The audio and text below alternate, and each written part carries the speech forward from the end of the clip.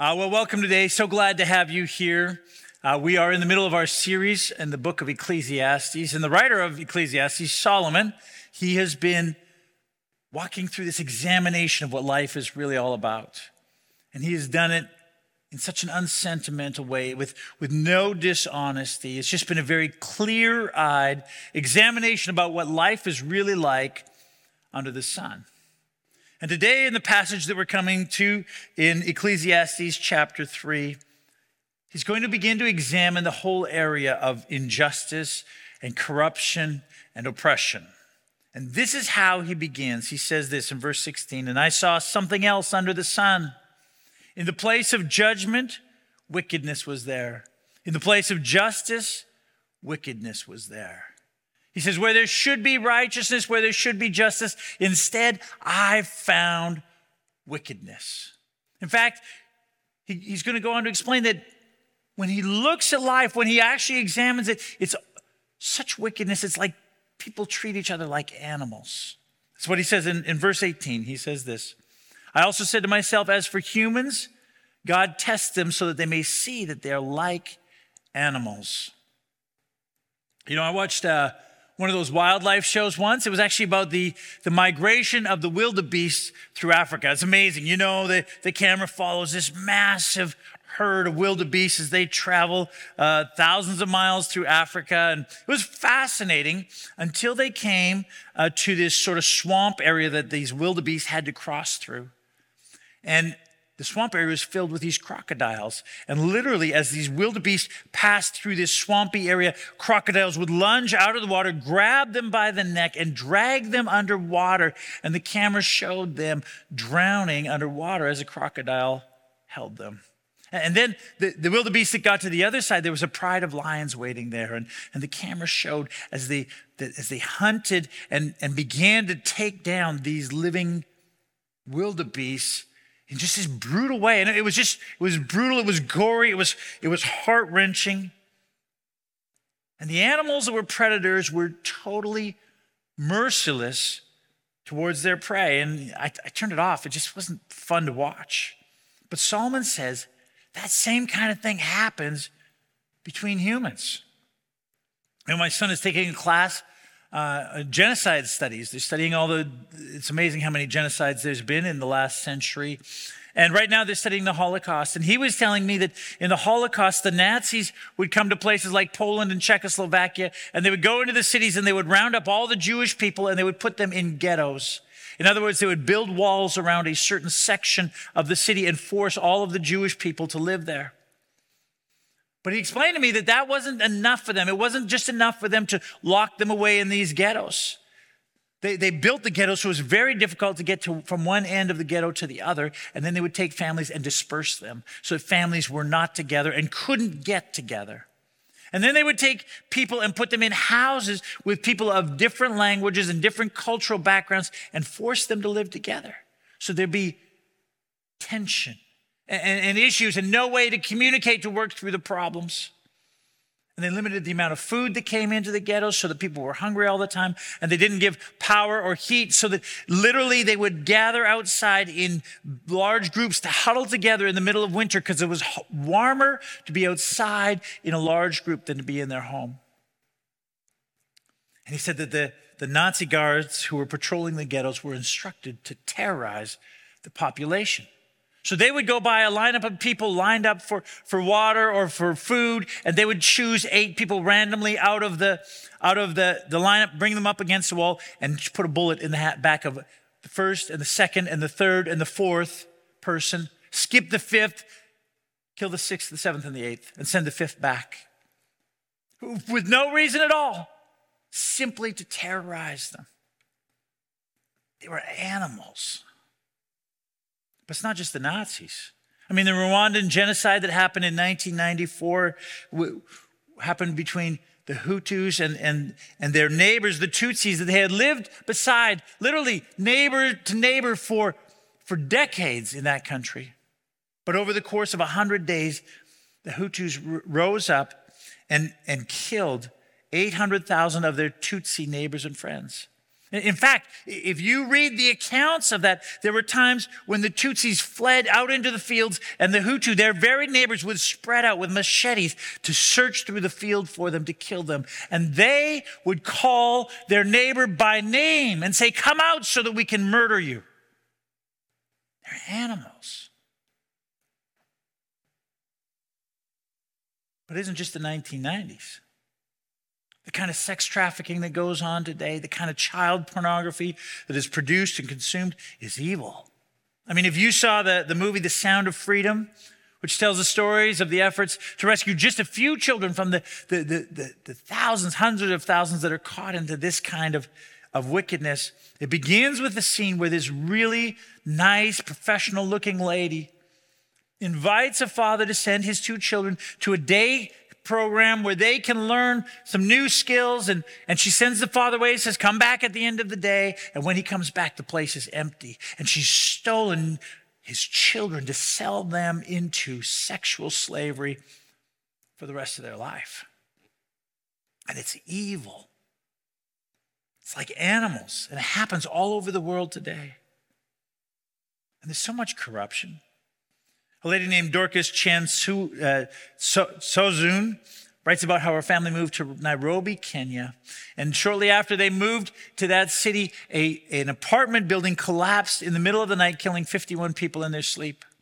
And it turns out that it was built so shoddily, and there wasn't even an occupancy permit, but the builders didn't care. And as a result, all of those people were dead. In fact, she said, they did a survey of the other buildings in that city and found 258 other apartment buildings that had the same kind of shoddy construction, mostly in the poor parts of that city. But she said even in her part of the city where they lived, which was a wealthy area, she said they were building another apartment building across the way. And the city would come by and condemn that building and write in bright red letters on the side of the building, "This building is condemned." And the next morning they would come and paint over that bright red sign and continue to build. The same year that happened in Nairobi, Kenya, in one of the provinces of China, a 7.9 earthquake struck there, and over 7,000 classrooms in schools collapsed, killing over 10,000 students. But the fascinating thing is that the government buildings that were right next to the schools survived perfectly intact. Imagine that. Imagine sending your beautiful 7-year-old son or daughter to school, and an earthquake happens, and it collapses and kills your precious son or daughter. And the officials that were supposed to make sure that that building was built properly sat safely in their office right next to it, and went home having lined their pockets with the bribes that they took from the builders to their family to enjoy their evening. Solomon looked and he saw the kind of evil and corruption and injustice, and he came to this conclusion: that humans are like animals. And that stuff is rampant. I mean, the Corruption Perceptions Index, which measures corruptions around the world, found that 2/3 of the nations of the world barely scored 50% on their no corruption scale. In fact, 2/3 of the nations have massive corruption in their countries. But it's not just out there. There's injustice here too. I remember the first time that I experienced that kind of infuriating injustice. My family and I were on a trip to Greece. It would be a trip that we'd planned and dreamed about for years. And we showed up at the airport well before the flight and went to get on the flight. And the people at the gate said, "Oh, I'm sorry, you're not on the system. Your seats have been given to someone else." We said, "Oh, no. Here's the paper. We have these seats. Here's the confirmation number. Here's the payment that we've made. We're on this flight." And they said, "No, someone else has your seats." And we argued with them for 4 hours until the flight left without us. And then we went home and called up the company and said, "What happened? We're supposed to be in Greece. We have hotels booked and people to meet and all sorts of plans. What will you do about this?" And they said, "Well, we'll get back to you." I said, "Well, when?" "Well, sometime in the middle of next week." The middle of next week? Wait, what do you mean? I'm sorry, sir, we can't do anything else today. And they hung up. So that night, we went and bought tickets to fly to Europe the very next day at an incredibly inflated price. And we went off to Europe, and that company never, ever, ever called us back. Which meant that when we were in Europe, we had to buy last-minute tickets at an inflated price to be able to get home. And when I got home, I spent weeks on the phone, writing letters, trying to get a hold of someone, anyone who would help us. And no one did.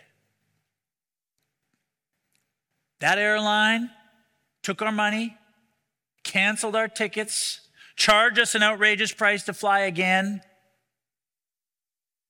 and did nothing about it.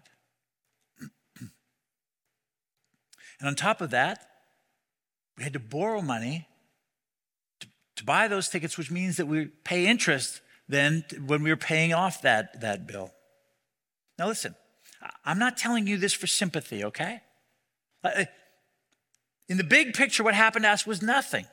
My child was not crushed to death in a classroom because of corruption of government officials. My brother was not hunted while he hid from his neighbors in a field so that they couldn't hack him to death with their machetes. Our family was never rounded up and put in a ghetto simply because we were of an ethnic or religious persuasion. I mean, the kind of injustice and corruption and oppression that is experienced around the world is nothing, that we experience rather, the kind of injustice that we experience is nothing compared to what hundreds of millions of people around the world experience. We're just fine. But what I found so jarring, so infuriating for me as someone who lives in this kind of a country is that there was nothing I could do about it. I couldn't get a hold of a human being face to face, just over a phone, is someplace out there, and they could do nothing. And I couldn't get a hold of the director or the vice president who made such a policy to say, how could you? He and his wife are probably going to the opera in their fancy car and couldn't care less. I put a complaint in with the government on their webpage. We look, there's 85,000 other complaints, so I'm waiting for someone to get back to me. It's not going to happen, right? And I thought, you know what? It's a significant amount of money. I could take him to court. But if I told you the name of the airline, it's a major airline. I mean, they would bury me in court. They would cost me so much in expenses and take so much of my time with their fancy lawyers. There's no way that I'll ever get justice on that thing. See, this is the thing about injustice. There is no recourse. Solomon puts it so starkly.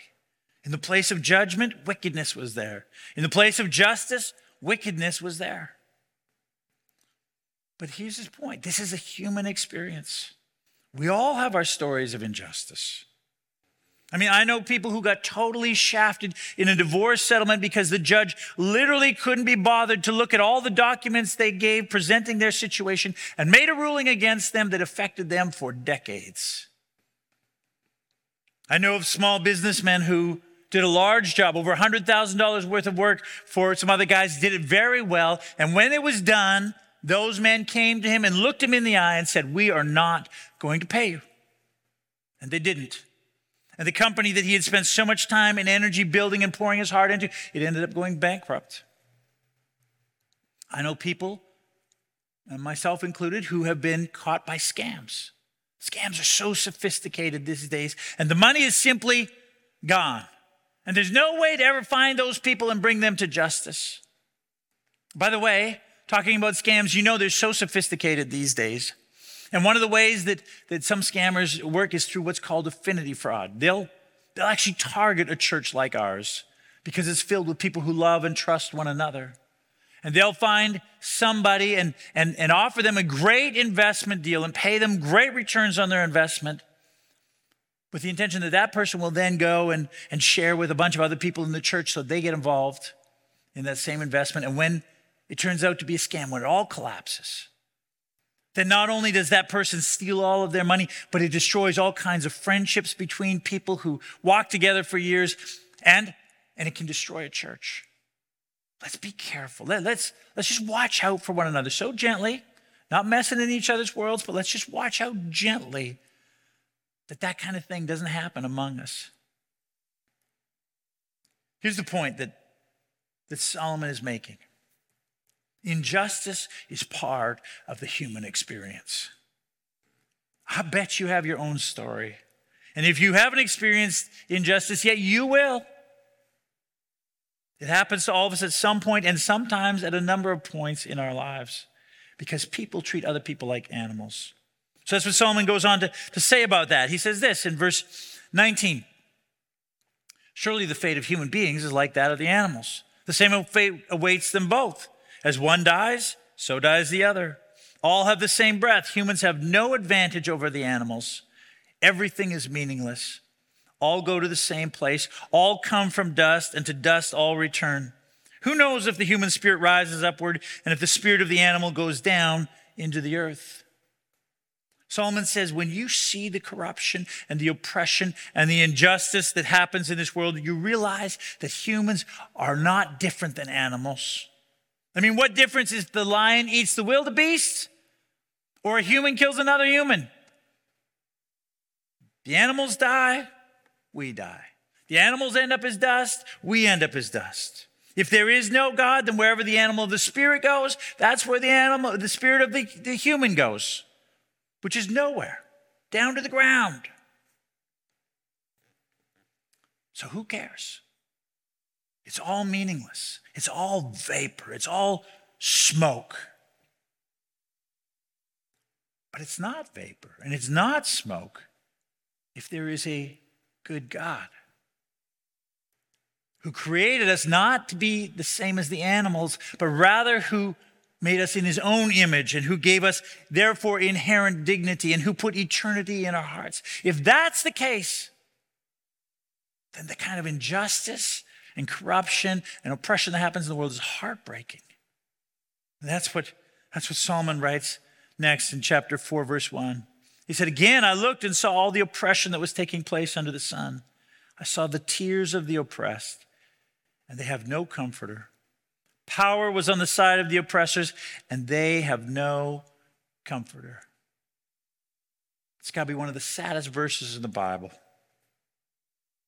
The injustice in this world is so heartbreaking, so infuriating, so wicked, so wrong. I mean, in the place of judgment, wickedness was there. In the place of justice, wickedness was there. In fact, it leads Solomon to this conclusion. And I declared that the dead who had already died are happier than the living who are still alive. But better than both is the one who has never been born, who has not seen the evil that is done under the sun. When Solomon looks at the kind of evil and injustice that is done, he says, you know what? It's better if you were never born. Apart from God, injustice leads to hopelessness. It'd be better if you had just never been born. But only if there's no God. Only if this life is all that there is.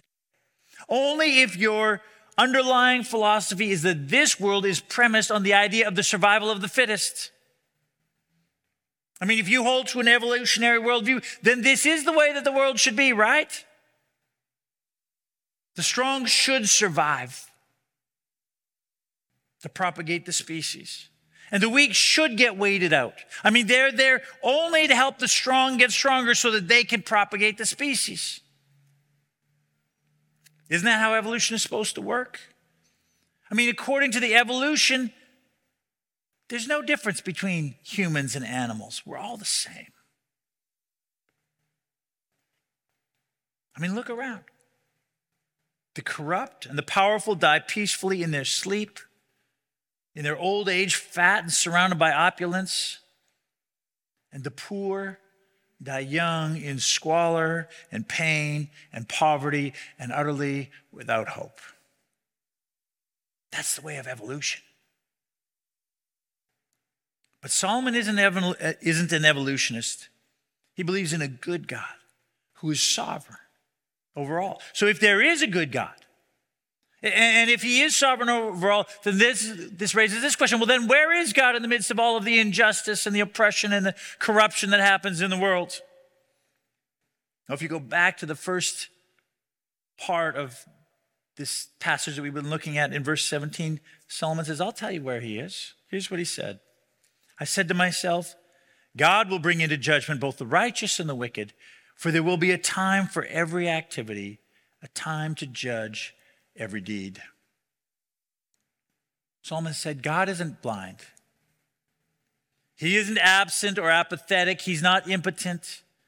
He sees what's going on and he's incensed. And he's angry and he hates it. And Solomon said, there is a time coming. But as he just pointed out earlier in this chapter, there's a time that God ordains. But there is a time, he says, when God will come and he will judge the righteous and the wicked. And on that day, God will pour out his wrath on the wickedness of those who have acted like animals towards others. Now, the idea that God is a God of judgment, the God is a God of wrath, that's not an idea that's very popular in our world these days. God is just supposed to be all love. He's just supposed to woo us and continually forgive us and just pour out his grace on us. And he's just supposed to be gentle and kind to everyone, everywhere, all the time. But those who want that kind of a God have never experienced real injustice. Listen to what the Croatian theologian Miroslav Volf writes. He says, I used to think that wrath was unworthy of God. Isn't God love? Shouldn't divine love be beyond wrath? God is love, and God loves every person and every creature. That's exactly why God is wrathful against some of them. My last resistance to the idea of God's wrath was a casualty of the war in the former Yugoslavia, the region from which I come. According to some estimates, 200,000 people were killed and over 3 million were displaced. My villages and cities were destroyed. My people shelled day in and day out, some of them brutalized beyond imagination, and I could not imagine God not being angry. Or think of Rwanda in the last decade of the past century, where 800,000 people were hacked to death in 100 days. How did God react to that carnage? By doting on the perpetrators in a grandfatherly fashion? By refusing to condemn the bloodbath, but instead affirming the perpetrator's basic goodness? Wasn't God fiercely angry with them? Though I used to complain about the indecency of the idea of God's wrath, I came to think that I would have to rebel against the God who wasn't wrathful at the sight of the world's evil. God isn't wrathful in spite of being love. God is wrathful because God is love. We get that, don't we? When someone that you love is mistreated, when your kid is bullied at school, when your parents are taken advantage of, when your friend is attacked, you get angry, don't you? You want to do something about it. Why? Because you love them. When you hear the stories that I've told already, that makes you mad, right? Why? Because you care about people, because you know that they're not animals. They've been created in the image of God. The anger and the wrath that you feel, the desire for judgment, doesn't mean that you are unloving. No. It's the opposite. It means that you do love. The idea of a God who never gets angry, a God who's just loving, who's just all the time, just mousy and kind to everyone, and who ignores the cry of the weak and the downtrodden through all of eternity. That kind of a God is repulsive. That kind of a God is not a good God. That kind of a God is not worthy of worship. What makes God good is that he does not leave the wicked go unpunished. He brings justice. He pours wrath out on the wicked in his time, not ours, and because of his great love for us. You see, according to Solomon, according to the Bible, God's wrath is not the problem, it's the solution. In fact, you shouldn't find the idea of God's wrath offensive. Rather, you should find the idea of God's wrath to be deeply hopeful, incredibly encouraging. If the corrupt and powerful die peacefully in their sleep, fat and surrounded by opulence, and the poor die young in squalor and pain and poverty, then God will make it right. In the end, both will get what they actually deserve, the wicked punishment and the righteous rewards. See, here's what Solomon is saying about the judgment of God. The judgment of God brings justice and gives hope. So, does that mean that we as Christians should do nothing about the injustice and the corruption and the oppression in this world? Of course not. Of course not. God calls us, especially us, who've experienced the grace of Jesus in our life, to care for the poor and the widow and the orphan and the refugee and the immigrant and the weak and the vulnerable. He calls us to stand up for injustice and to seek righteousness. Micah 6:8 famously says this: He has shown you, O mortal, what is good. And what does the Lord require of you? To act justly and to love mercy and to walk humbly with your God. You know, we as followers of Jesus are called to actively participate in pursuing justice around the world. Of course, we should pray for it, but more than that, we should act. One of the ways that we do that as a church is to support ministries like Casa Hogar, a orphanage in Honduras, and Impact Ministries, a ministry in central Guatemala, which provides education and healthcare and vocational training to all kinds of young people in that part of the world. And it's something that you participate through your giving to the ministry of our church. In fact, coming up this year, there will be one and maybe two opportunities for you to go down to one of those places and actually serve there in person and to help with the ministry that's happening there. Of course, not everyone can go or feels called to go. Not everyone can just drop their job and move to some other part of the world and work against injustice. But if we're walking in step with the heartbeat of God, then it's vital that somewhere, some way, we are participating, that you are participating in the fight against injustice around the world. Which means that as a follower of Jesus in North America, in Canada, one of the wealthiest countries in the world, that at a very minimum, you should be giving at least some of your money to fight against poverty and injustice and corruption around the world. And you can give here, but there are all sorts of other great organizations. There's Compassion International, there's International Justice Mission, there's other organizations. But if you're not going, which is understandable, not everyone can go, but you're also not giving any of your money at all, or just a pittance towards something like that, it should cause you to stop for a moment and examine your heart. Ask yourself, do I really love people? Do I really care about this stuff? To stop and say, God, where are you calling me to be more involved in this? Because God hates that kind of evil, especially against those who are most vulnerable. And the Bible makes it utterly clear that those who know and follow God are meant to be actively engaged in doing something about the injustice in this world. That said, no matter how much we do, no matter how much we give and how much we go, there will be times that the powerful and the rich and the corrupt and those who oppress will die peacefully in their sleep, thinking that they got away with it. But they won't. In the end, God will judge them. In the end, his justice will prevail. But the question is, but what do we do in the meantime? I mean, when we have done what we can to help others, when we've come to realize that there will be some things in our life where we will never get justice, then how should we live? Well, Solomon's going to give us the answer. And at first it seems kind of odd. It comes right after he explains how people treat other people like animals. And just before he says that the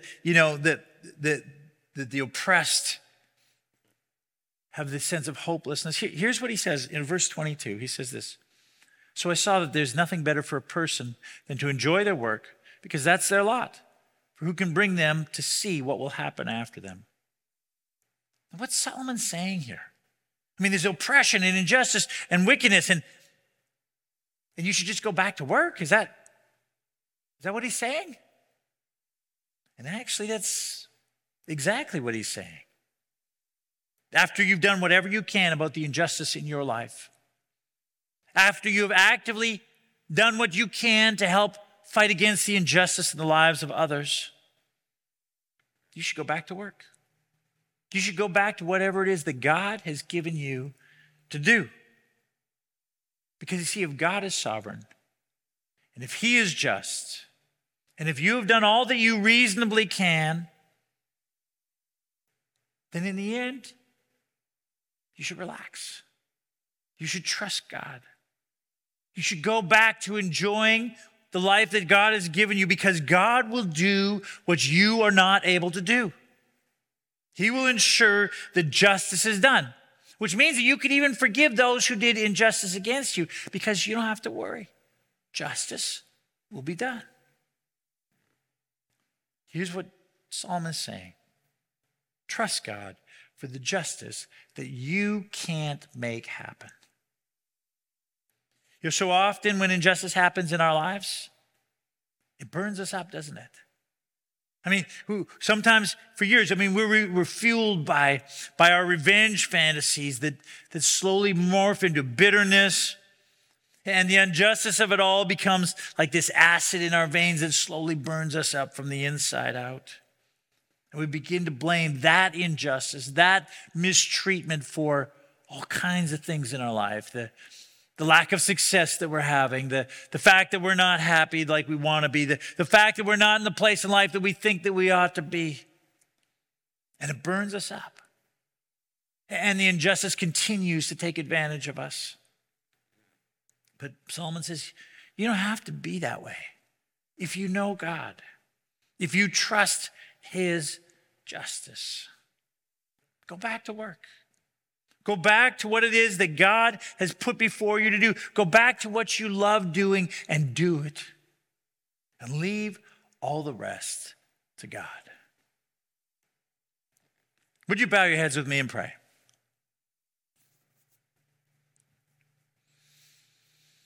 Heavenly Father, it's such a fascinating way to think about the injustice and the oppression and the corruption in this world. God, that we should do what we can, but when we can't do anymore, we turn it over to you and trust that you, because you love us so deeply, will see that justice is done in our lives and in the lives of so many others. In your time and in your way. God, thank you for your justice. Thank you for your wrath. Thank you for your judgment that goes against those who would treat others like animals. God, you're a good God. You're worthy of all of our praise. You're worthy of our worship, God, because of who you are. So we can be at peace in our world. We can go back to what you called us to do. God, may those things not burn us up, but may we leave them with you and allow you to do what only you can do, knowing that you will do what is right. Thank you, God. We trust you. We rest in you. We pray this in Jesus' name. Amen. Amen. Well, thank you for coming and joining us today. Let me send you out with these words. May the Lord bless you and keep you. May the Lord turn his face to shine upon you. May the Lord lift up his countenance upon you and give you his precious peace. In the name of the Father and the Son and the Holy Spirit. Amen. Amen. Have a great week. We'll see you next Sunday.